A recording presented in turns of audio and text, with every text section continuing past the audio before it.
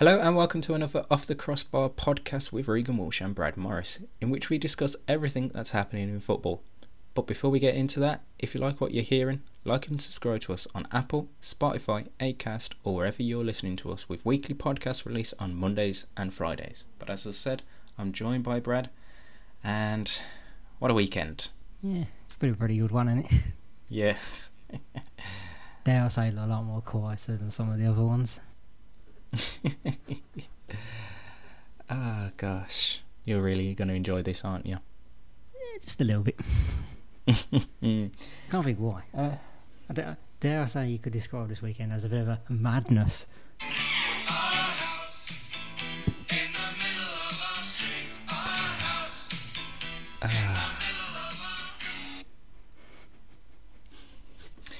Right, let's talk about the elephant in the room then, and obviously that is Manchester United, Aston Villa, Saturday afternoon, our two teams. Wow, what a game. This is the highest I've felt as a Villa fan since the 7-2 last season. Jesus. Good game. I think it was very end-to-end. I honestly think a draw would have been a fair result in this game. Like, to me, I don't think there was any clear-cut winner. I mean, we had our chances and we just weren't clinical enough. And I think Villa got the chance that they needed to score, and they got it. And I've got to give credit to Dean Smith's side. He was really well done. I've got to say, he managed to keep Ronaldo really quiet in this one, to be fair. I had my bit on him later, but I have to confirm the stats of this game don't tell the full story. One bit. Yeah, because I mean, just having a look now, United had 28 shots to Villa's 7, 4 on target to their 3. And I think the shots on target was more of a true reflection rather than United having the majority of the shots and the possession. I think it definitely felt a lot closer of a game than what the statistics, like you said, point out to be. Yeah, you only have to be watching the second half to know that Villa were just way more dominant. Yeah, they were a lot better side, and they definitely put up a really good fight, and at times I did think they could potentially have nicked it. And obviously it made it so much more sweeter winning at Old Trafford after 12 years and actually being the better team a part of it. Yeah. We didn't just shit out it. We were actually good. Yes. Courtney Horse, the header. Poor marking from Cavani for the goal. However, question marks over the goal are definitely being raised. I just want to draw you to attention to the photos I sent you. So the one was of the Villa goal of Ollie Watkins, I believe it is, obstructing You're drawing me towards the photos that have been sent to me pretty much the majority of the weekend, and I have the perfect excuse for this, but carry on. Yeah, so Ollie Watkins is in De Gea's view, and this one isn't given offside by the fourth official, hence the linesman, sorry, hence why it hasn't gone to VAR and been ruled out yet. We go to last week between Brighton and Leicester. Harvey Barnes in the exact same position and is given offside. Now, I'm not saying that would have changed the events, and I genuinely think, like I said, a draw would have been a fair result. But like Alan Shearer said on Match of the Day on Saturday evening, we need the consistency with this kind of officiating. Yeah, but the consistency is both of them are goals. I think the thing is, though, they say it's because it's obstructing the view of the keeper, and that's why they say it's like... But he's not. Because, it's very interesting, you sent me that one. Actually send me the picture that is the opposite angle, in which you can see, as Hawes has headed it, Ollie Watkins is nowhere near David De Gea. Yeah, but it's as the ball's initially played in, so this one, when it's played in, it's coming down towards... Coming towards... When Courtney Hawes has headed that, De Gea is still going to save that whether Watkins is there or not. I think he has a better chance than what he did. His chances may improve, but you look at his positioning in the first place, he's nowhere near it. Yeah, I agree, but it is, like I said, I think there's a better chance. But like the commentator on Match of the Day said, why don't you have a defender on the post for that? Put your fullbacks on your post, simple defending, and you stop that kind of goal happening if you have your fullbacks on the posts. Or how about you just defend better? Well, yeah, I mean, it was... Someone like Edinson Cavani on the bulldozer that is Courtney Hawes. Yeah, I mean, that was What pretty was great poor. as well, if you'd seen Mings had like done a bit of movement before that for Horse to run Yeah. into. Who needs set piece coach? It is quite good to see that that has worked for Villa. But yeah, I think United. I think we are the best now at set pieces in the league so far this season. Yeah, it's a strange one where two Midlands teams have been really good at set pieces. You look at West Brom down in the Championship as well. A lot of their goals from throw-ins and like set pieces have happened this season, and it's definitely working for the two Midlands clubs specifically. And once again, case in point at this weekend for your lot. But that wasn't the last the thing end. I can add to that, because I can never understand why pundits they keep criticising because, oh, why do you need a set piece coach? This is literally the reason why. Oh, They're giving other teams something to think about. Well, they don't watch Ted Lasso. It's just been more case in point this season. We've seen, I would say there's definitely been an increase from set pieces, goals happening, whether it be a long throw in or from a corner of free kick. A lot more has happened. So, In my family, me and my dad, we have the inside joke. Because for years we never seemed to score from corners. And yet we've seen at least 2 of, maybe 3 of them this season. It's very unusual. But that wasn't the end of the drama, because late on United got a penalty. We were both right in saying in our preview podcast last week that United would get a penalty, but we were wrong with the timing. If anything, I was spot on in how it would go down. Yeah, I mean, for me it was a penalty and came out. It's Accidental. You could say it's accidental because of the speed it's happened, but because his arm's out and it's going towards the goal, it's hard to say no. Yeah, it's very similar to the Luke Shaw incident last week, where he gave a penalty up for Man United. Like, he was trying to move into a better position, and unfortunately, as he's moving, so his arms came out and it struck Courtney Hawes, and it was a correct decision to award the penalty. And yeah, Bruno Fernandes, Jesus Christ, that's one of the worst penalties I've seen taken in a long time. I was going to say, there was a lunar eclipse over Wembley. I wonder what that was for. It was the ball going across. Yeah.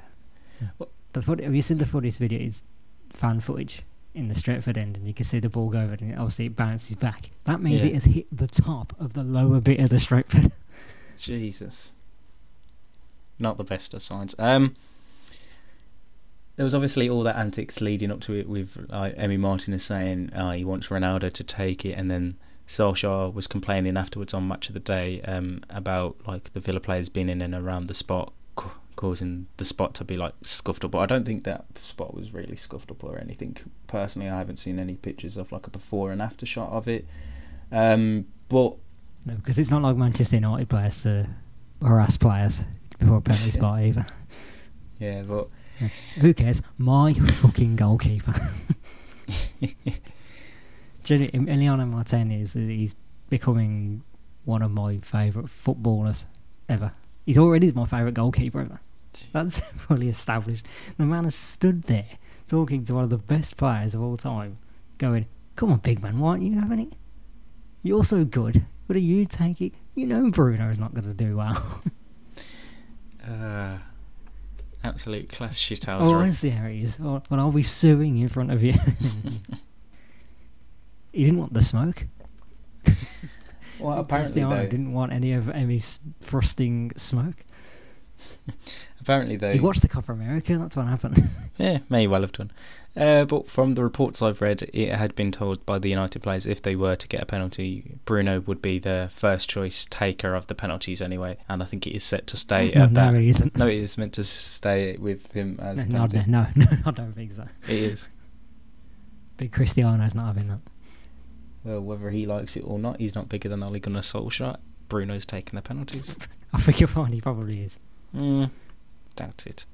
If that was to happen, I would. I've got to ask it. No, so I have to ask: is that serious questions? Are there actually any Man United fans out there who still believe Ole Gunnar Solskjaer is going to achieve great things with them? Yeah, I think he can still have a good time at United, but it is a lot of. How how's the word to put it? A lot of idiotic. Go on. I say all the talk. He's at the wheel. Mm. He's at the wheel of a great bus, but now he's at the controls of a roller coaster with 10 dips and 20 loops. That's The a bit harsh on average Man Phil United Jones fan's and mood swing. Jesse Lingard. The average Man United fan's mood swings about as much time as a lift going up and down in a day. Under this bloke. Honestly, though, for me, I think it takes time because he's building a team and you can see what he's trying to build. And we've brought in three main key players this season. I'm not including Tom Heaton in this conversation because he'll probably only use like cup games and that. No disrespect to Heaton, but Not even that, you're out the cup. FA Cup, still in that. But it's going to take time. If I may add one last thing, he's always been compared to a PE teacher, isn't he? Yeah. And as you know, I have family who work in a school. I find that very offensive. It's just one of them where... This guy can't teach anything. I refuse to believe he's in training, telling them how to work tactics and stuff. No, this guy is relying heavily on the individual talent of one of the most expensively assembled squads in history. No, the excuses stop this season because of all that. If somehow fans don't catch on now, they will do in the near distant future. I think that's just been disrespectful to him. I think he's working on a system and you can see it slowly coming in. The trajectory that this club is on is going in the right direction and he's brought in the right players and they've had 7-8 games together now. It's still going to take some time to have a whole fully squad assembled. Yes, some managers can do it better than others because they're more experienced than Ollie, but for me there's still, and I think a lot of true United fans, not all of these like Ollie out after every defeat or every draw in the system. Careful, you're going into a very grey area there. When you start.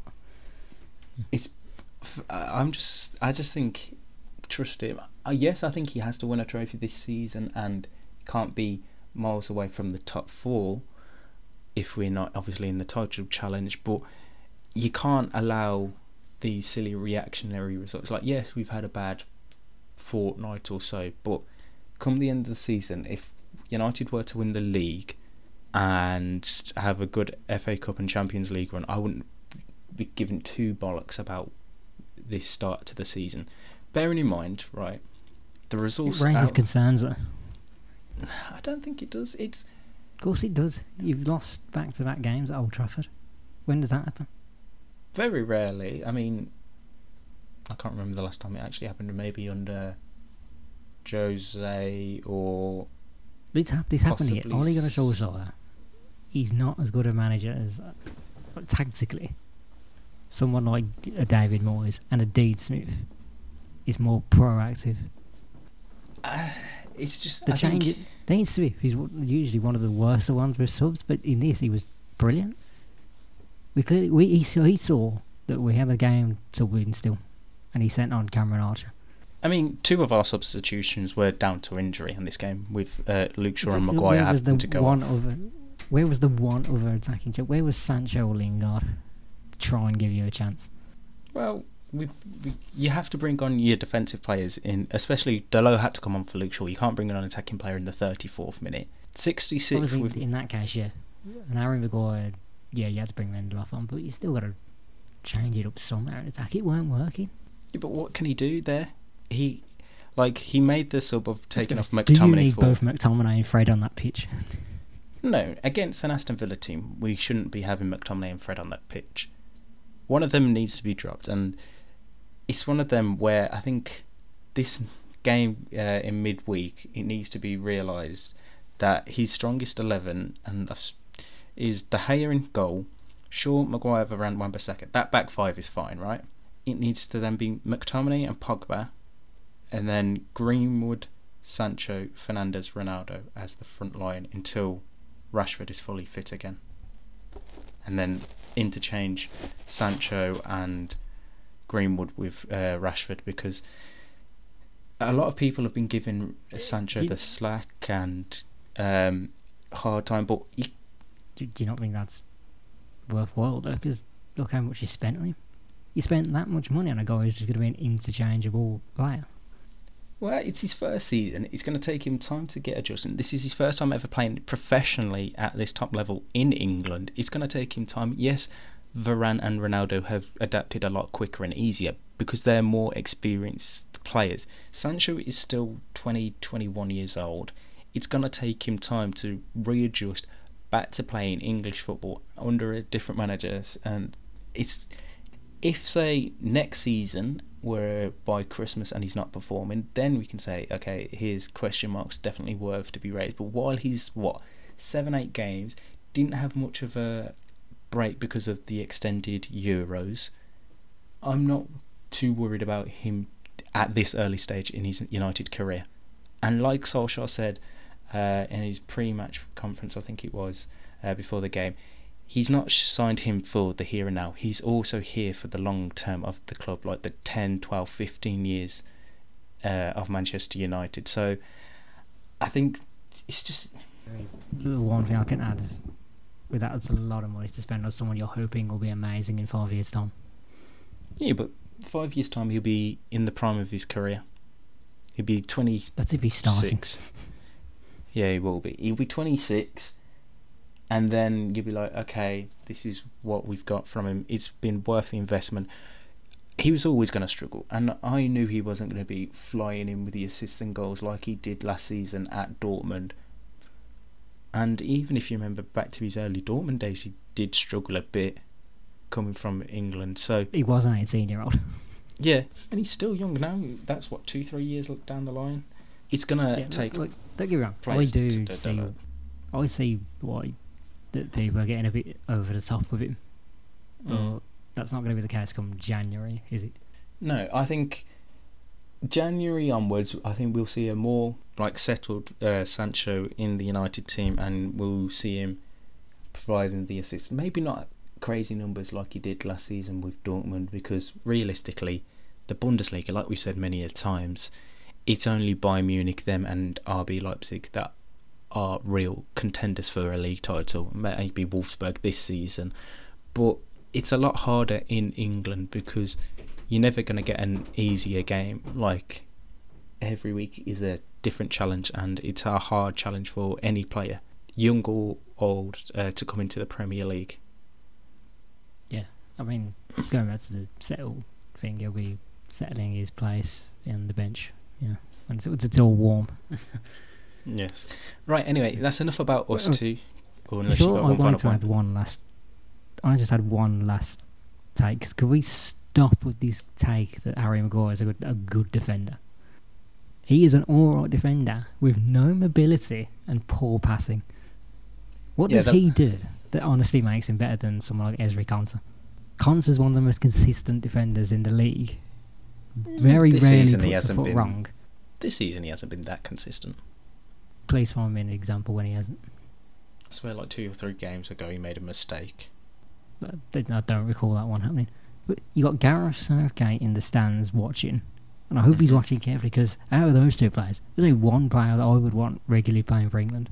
Yeah, but it's this age-old thing though. He doesn't play for a big 6 club, unfortunately for him, and it's one of them... Not yet, he doesn't. And it's one of them where you're also thinking... Southgate has his set of players. I mean, the likelihood of him changing is who he has in and amongst his squad is very unlikely, unless it is down to injury, and that's why I don't see someone like Konsa getting in. Yes, he's probably had a better season than Maguire. I mean, you're telling me next thing in the squad, if Connor Cody's somehow in there and Ezri Konsa isn't, based on what I've seen this season, it's a joke at this point. I mean, is it the end of this month? We got next month. Sorry, or is it mid? Might even be announced next week or this week. I don't know. Yeah, I can't remember when the squad's announced, but it will be interesting to see who gets in. But I don't think Connor Cody will get into it at all. Generally, I think Konsa earns his place more than Mings does, if anything. But I know why Tyrone Mings gets in. Yeah. Right. Elsewhere, we have had a lot of action this week, and what's the second game we're heading to then? I guess we have to go on to the North London derby. That was quiet, weren't it? for about 12 minutes it was quiet. Because Jesus Christ. Controlled, quick tempo in the first half, relentless pressure. Wait, hang on a minute, that's Arsenal. Fucking hell. Scoring 3 goals in the first half an hour of football. Was that Arsenal we saw, or was this a different team we saw yesterday, by the way? I don't know what. I don't know what it was. Was it an amazing Arsenal performance? Actually, maybe amazing too strong an adjective. A good Arsenal performance, or an absolutely dreadful Spurs performance. The latter. Yeah. Sorry, Arsenal fans. I still think you did good. But that was awful from Spurs. Yeah, they were just. Every time they countered them, they just looked like scoring. Yeah, I mean, for Saka's goal, the third, the fact that Harry Kane was that far back when you saw him try and make a tackle before Eric Dyer was on him, it was just like embarrassing. On him, Christ. God, Kane. We said it, and then I said, this man is a shell of himself right now. He really is. Has this move not getting to Manchester City really has haunted him this season in the league? Like, he can't. That guy don't want to be there. Mm. Can't convince me that guy wants to be there.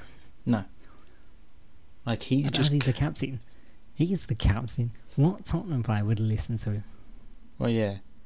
When you're looking at the fact that the man wanted to leave, didn't want to be there, and then has reluctantly stayed because the chairman has put such a hefty price tag on him. That's the only reason he stayed. If it was, say, I don't know, 70 to 100 million, and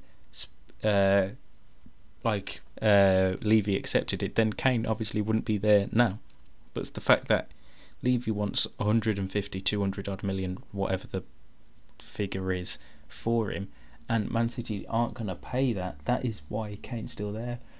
He definitely doesn't want to be there, and he's had chances, and he even had a chance in this game yesterday to do something, but he just didn't. Yeah, it just went well. But it's not even just Kane, though, is it? That whole starting 11, when you look at it, is damning itself, because they've signed Romero, Emerson Royale, Brian Gill. Where are they in starting 11? Well, yeah, I mean, Emerson Royale and Brian Gill came on, but Emerson came on at half-time and Brian Gill came on with 20 minutes to go. Romero, not even in, he was on the bench. Like, Romero was talked about last season as one of the best defenders in Serie A. Yeah. And then you see Tottenham saying, well, apparently it's because he's not suited and they want to pay him at a free or he doesn't suit the league. Why bring the player in then? If he doesn't suit what Nuno wants to do. And it's like, I'm trying to figure out what Nuno is trying to do. Like, at times he seems to want to play this like attacking type of football, but at the same time there's also the discontent to play. It's like he's caught in two minds. Like, every 20 minutes to half an hour he seems to change as to what he wants to do. I think he realised in this one that the attacking football's got to stop because we're just getting beat on the counter every time. Yeah. And then when they did show it a bit, they brought on Skip and was it Hill? Yeah. Yeah, they looked a lot better then. Oh, definitely. But they didn't really look like scoring much. Yeah, I mean, credit to Mikel Arteta. I think he got his tactics spot on, and the way, like you said, they caught Spurs out on the counter-attack was just absolutely brilliant. I mean, Saka and Smith Rowe just ran them wide positions for Smith Rowe. I mean, no chance for her ever signing him. Yeah. Performances like that. Yeah. He's going to get in the England squad at some point, isn't he? Yeah, I think if he continues these performances for the next 2 weeks or so, whenever Southgate isn't announcing his squad for the next set of England fixtures, I think he has to be definitely amongst the consideration for it. It wouldn't surprise me if he was in it. Yeah. Just that top six viewing, and any time there's one good player, they just get there somewhere. Mm. I think even Aaron Ramsdale, he had a really good game. There's a few chances that Spurs did have. I mean, the goal... Yeah. I missed it. He made this world-class save and then I missed it. I think it was the one where it looked like it was going in and then he just managed to tip it onto the crossbar and send it over. Like, it was a really good save from him. And he's starting to look really good, and you can like obviously people, including ourselves, were questioning was he worth the money, but so far he's proven the doubters wrong, and he's looked really good. I mean, he's keeping Bernd Leno out of the team, who's not a bad goalkeeper, but he's starting to do really good. Could you confirm that the Bernd Leno is the only German player in this team? Yes, I believe he is the only German. And there aren't any for Tottenham, are there? 9. I just noticed it was funny. Like, no, what was it? Was that 9 black? No, it's 9 German. Hansi Flick was there, and I didn't know why, because Bernd Leno was on the bench. I was like, what a waste of time. Maybe you just wanted to watch a nice football game for the weekend. Well, you should have went to Old Trafford. But yeah, credit to Arsenal. Absolutely destroyed Spurs. Did you see someone else sat in the stands? Thierry Henry in his old Arsenal shirt next to Daniel Ek. Yeah. And Jeremy. Make of that what you will. Yeah, Jeremy Aliadier was also there as well. Oh, sorry. Yeah. So me, Thierry Henry's at you. Jeremy Aliadier is there? Yeah, I mean, I didn't even know. I would not recognise Jeremy Aliadier if he was stood right next to me. The only way I knew he was there. How have you done that? The only way I've known he was there was because his son's got a picture with Henry after the game. So. All of the Invincibles are trying to convince Daniel Ek to buy them. But yeah, Arsenal just absolutely sublime against. Was Francis Jeffers there by any chance? Not as far as I'm aware. Sorry. Unfortunately, I didn't have that eagle eye of spotting Franny Jeffers if he was there or not. But yeah, Arsenal thoroughly deserved that win and were the better of the two sides then. And another game that had a goal fest on Saturday evening, Liverpool-Brentford. My God, we said this was going to be good. We said this was going to be great. We weren't let down, was we? Oh no, this is why Brentford were brought to the Premier League. I already loved them in this 6-7 games we've had them in the Premier League more than I've ever enjoyed Norwich being in the Premier League. Oh, by an absolute mile. Like, the way they overloaded like the box with all their crosses, like the back post was just overloaded. You could see Trent Alexander-Arnold was struggling really badly when them crosses were coming in towards him on that back post when he had like 2 or 3 Brentford players around him, and it was just absolute great tactics from Thomas Frank. Yeah, this is what it is. Liverpool away from home, they don't change, but when they come up against teams that will be similar and will be, hard work rate, relentless pressure, a bit like how we were in the 7-2, they struggle. Yeah. Their defence can't handle it. Van Dijk and Matip was playing one of their worst performances again. It wouldn't surprise me. Every ball in the box, you'd think Brentford would just absolutely bully them, and it would look like they could potentially score from 99% of the shots that they had or chances, just because Liverpool, like you said, aren't used to teams playing the exact same brute force attacking style against them. Yeah. That's why I look at this game and I go, I cannot wait to play Liverpool at home. 3-3. Just well done to both teams with the determination they showed. Yeah, 3-3. Cracking game. Lived up to all the hype and all the fireworks that we said in our preview show. And yeah, absolutely cracking game. And Brentford, 9th place after 6 games. Boy, is it a joy to watch them this season. Yeah. What we kind of expected, because they're not this sort of club that's going to change their way. They're doing right what Fulham tried to do in the past, what Norwich try and do all the time. Yeah, they just get it right. They planned this for years. Oh yeah, 100%. The second they got promoted, they were finally going to bring the plan out the locker. Yeah, and it's worked so far really well for everyone involved at Brentford, and it's just incredible to see. No, so the other one that was not a poor game, but obviously you expect more when it's these two quality teams. Yeah, and obviously we're talking about Chelsea, Man City, the other early kick-off on Saturday. For me, this game was just... It never got going, if you know what I mean. Like, every couple of minutes... Two teams that didn't really want to bust much of a gut. Yeah. But then again, Manchester City didn't need to do that, as Chelsea just seems to let them do it. Yeah, I mean... This was one of the worst Chelsea performances I've seen under Tuchel. Like, they just never seemed to get going in the game at all. They weren't controlling it. Yeah. They let Man City impose their will. Yeah, 100%. I mean, like, City had 15 shots, Chelsea had 5. City had 4 on target, Chelsea had none. And it was completely different to what we've seen them do under Tuchel. And I asked you this on Friday, what the dealing would be for one of the City centre-backs on Lukaku, and for me they did it really well, just marking him out of this game and didn't allow him a sniff.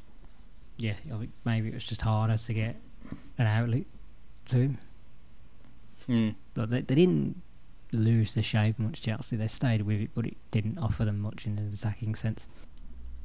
Yeah, and I think what was also hard for them was when they had the ball in the defensive period, City would create these like 3 or 4 players that would just go and close Chelsea down really quickly. Like you saw the likes of Sterling, Gabriel Jesus, Grealish do it, and who's the other player? Honestly, it annoys me to how amazing Jack Grealish is doing. Yeah.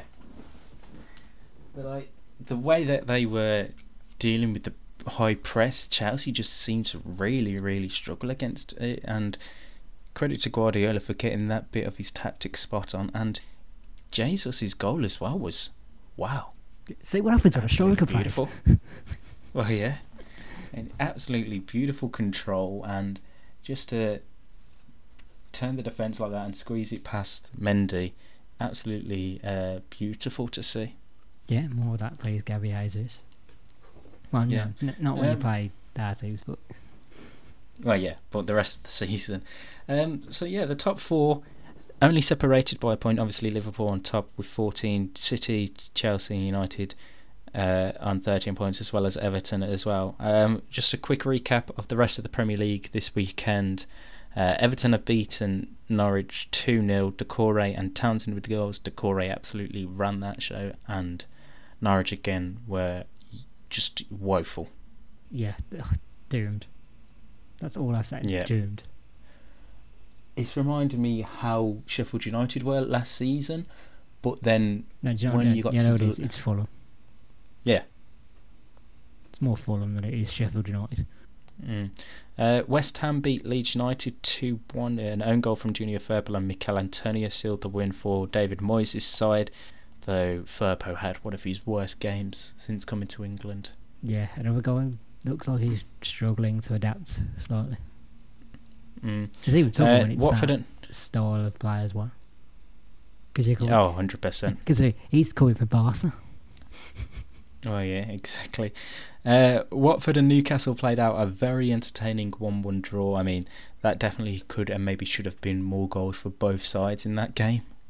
Oh, the only thing I remember this one at is the last bit. Jacob Murphy threw on goal and then trying to chip Ben Foster. What's he just doing? Why? What's he doing? Yeah. I have no idea. Yeah, and the other game, Leicester Burnley. Have you heard the? I can't remember what it is. I think John Anderson. I don't know who he works with. We did commentary on the game. Have you heard his lines with it? No. It might be my favourite thing I've ever heard. I'm gonna get it. Here we go. It's Jacob Murphy released. Murphy 1-on-1. Jacob Murphy to win it. Just put it in the net. Oh god. Oh, just put it in the net. All of us. Yes. Just every Newcastle fan that made that travel down to Watford were just thinking, just put it in the net, son. That's so getting added to the funniest moments of the week, jingle. Yeah. The The final game that happened on Saturday, Leicester-Burnley, had everything and more. I mean, at one point it looked like Burnley were going to win it 2-1. Jamie Vardy had an eventful game. Congrats on his hat-trick. Yeah, Oh, a lovely header. With the Burnley net. Yeah, lovely header for the own goal, I've got to say. If that was him playing for Burnley, that's a beautiful header. But in the defensive terms, it was You wanted rather him to poor. score another one for Leicester as well, just to do something completely unprecedented. Yeah, Maxwell Cornet's goal as well was that was a thing of beauty.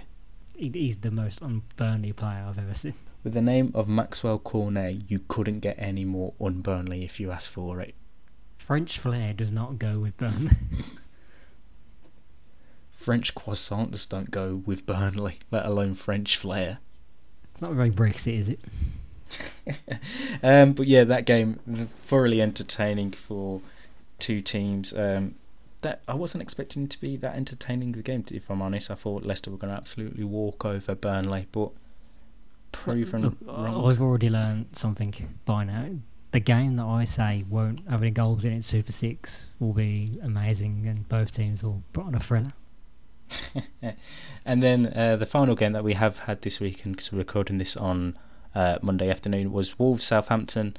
Raul Jimenez finally scored after 336 days after his last Premier League goal, which was good to see. But both teams had chances. Southampton will obviously rue their chances not being able to score past Jose Sarr. I think there was definitely chances where they could and maybe should have scored past him, but credit to Wolves for getting the 3 points. Yeah. Two teams that are going to be lower mid-table. Yeah, That's what definitely. I got from this. Right, let's head over to our European outlook of this past weekend, and we'll start over in Italy. Spain is where I was starting. Not Italy. We'll get to Italy in a second. Where you want to start. And Saturday, there was a big shock. Alaves beat Atletico Madrid 1-0 with Victor Laguardia scoring the only goal of the game. Yeah. Who saw this one coming? I mean, unbeaten start to the season for Atleti comes to an end at the hands of Alaves, who before this weekend hadn't had a single point in the league and had only scored one and conceded 11. So it's not a good end to the weekend for Diego Simeone's side. No, definitely not. But they'll be more aggrieved when they see the other results. Yes. Their Madrid rivals, though, Real Madrid could only match a 0-0 draw with Villarreal, which obviously isn't good for them, but they stay atop of the table. Elsewhere, Sevilla beat Espanyol 2-0 to climb above Atletico Madrid, and another team that are above Atleti is Real Sociedad, who managed to beat Elche 1-0 thanks to a Mikel Oyarzabal goal, and Barcelona actually won a game in what seems like the first time in about 3-4 weeks. It did, and they now can officially crown Ansu Fati as their new Messi. Yes, scoring in his first game back in stoppage time for him. In 2 minutes. He was on the pitch for 2 minutes. Well, you can't complain. A striker does what a striker does and scores the goal. Eases the pressure on Koeman until at least Wednesday. I was about to say, or Tuesday. We don't know when they play. Yes. Luke de Jong got his first goal in Barcelona colours as well, scoring the second of that game. Now we'll head to Italy. AC Milan beat Spezia 2-1 on Saturday to jump up to second place in the league after their rivals Inter Milan dropped points in a 2-2 draw with Atalanta. Edin Dzeko rescuing the point for Inter late on in that game, although Roberto Piccoli had a goal disallowed by VAR in the 88th minute, which would have seen it as a 3-2 victory for Atalanta. And there was also a penalty as well that Inter were awarded, and it was missed by Di Marco as he smashes his penalty onto the crossbar. So a game that had it all, but in the end no win for Inter Milan. Juventus are continuing their revival in Italy, beating Sampdoria 3-2 with Locatelli scoring his first goal in Juve colours, as well as Bonucci scoring a penalty and Dybala, which is weird seeing Bonucci score the penalty for Juventus. They're all Italians, as we've seen, they can take them. Yes. And in the Battle of Rome between Lazio and Roma, it was Lazio that won 3-2 with Felipe Anderson, Pedro and Sergej Milinkovic-Savic with the goals. The man that Mourinho let go scored against him. I know, just pure Jose. Yeah. If I could one, I think you'd miss something with the AC Milan stuff. It was one of their goal scorers.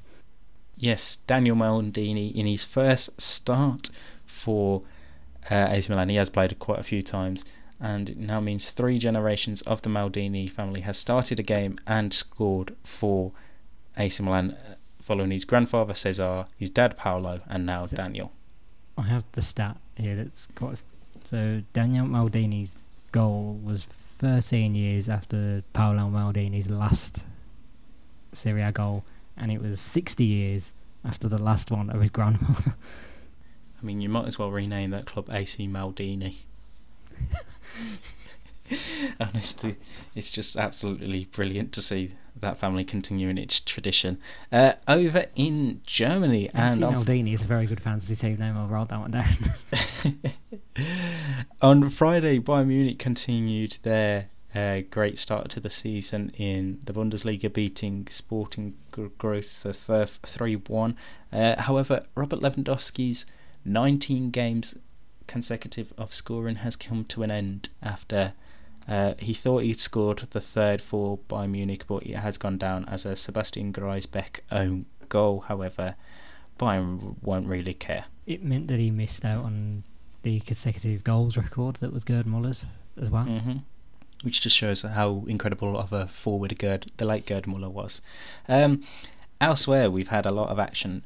RB Leipzig smashing Hertha Berlin at 6-0. Christopher Nkunku being the star of the show, scoring a brace there for Leipzig. Wolfsburg losing 3-1 to Hoffenheim, so Bayern replaced Wolfsburg at the top of the table. And Borussia Dortmund had a bad weekend. Obviously, they didn't have Erling Haaland in the team. Losing 1-0 to Borussia Mönchengladbach, with Dennis Zakaria scoring the only goal of the game there. Yeah. Just shows no Haaland, no party. I don't think it works as well. You got to work on that one a little bit. Well, I've still got a good one for today's episode. Yeah, you could say that one, but what happened in France? Because I'm guessing it starts with PSG winning and ending with PSG winning.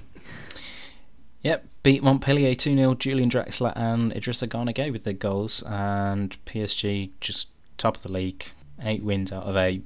Have you seen the gap? It's already 9 points. Is It's it second place. 10 points. Well, Lens are in second with 15, and then Marseille are in third with 14, having played a game less than Lens. Where the table's not updated on the thing I'm looking at. But yeah, it's just handing the title already. Walkover. Yeah. And Messi's not even done anything. However, he might be back for their Champions League action, and we do have the Champions League to look forward to. So this will be going out on Tuesday morning, and PSG will be playing at Manchester City later on, aka the Oil Derby, as we like to call it in the footballing world. You mean Oil Classico? Yes, there's also that as well. If there's one, if I add one thing, because Europe has definitely delivered this week, didn't it? Like, Europe was a good week in Europe. Yeah, definitely. Can't complain. Yeah. Good week in Europe, except for in Whistling Straits. The games that we've got this week in the Champions League, obviously we've got PSG versus Man City. Liverpool travel to Portugal to face FC Porto, and AC Milan play Atletico, the other game in that group, and Borussia Dortmund will take on Sporting Lisbon also on Tuesday. And then Wednesday we see Manchester United host Villarreal in a rematch of last season's Europa League final. Chelsea travel. Ollie having flashbacks.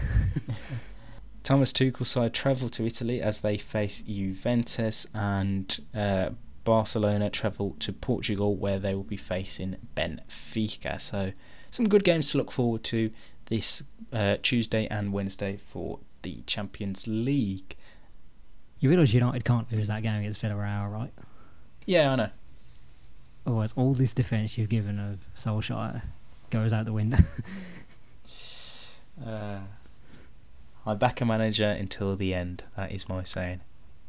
Just give it till December until you're on my side. Right, any more talking points from this week that we may have missed?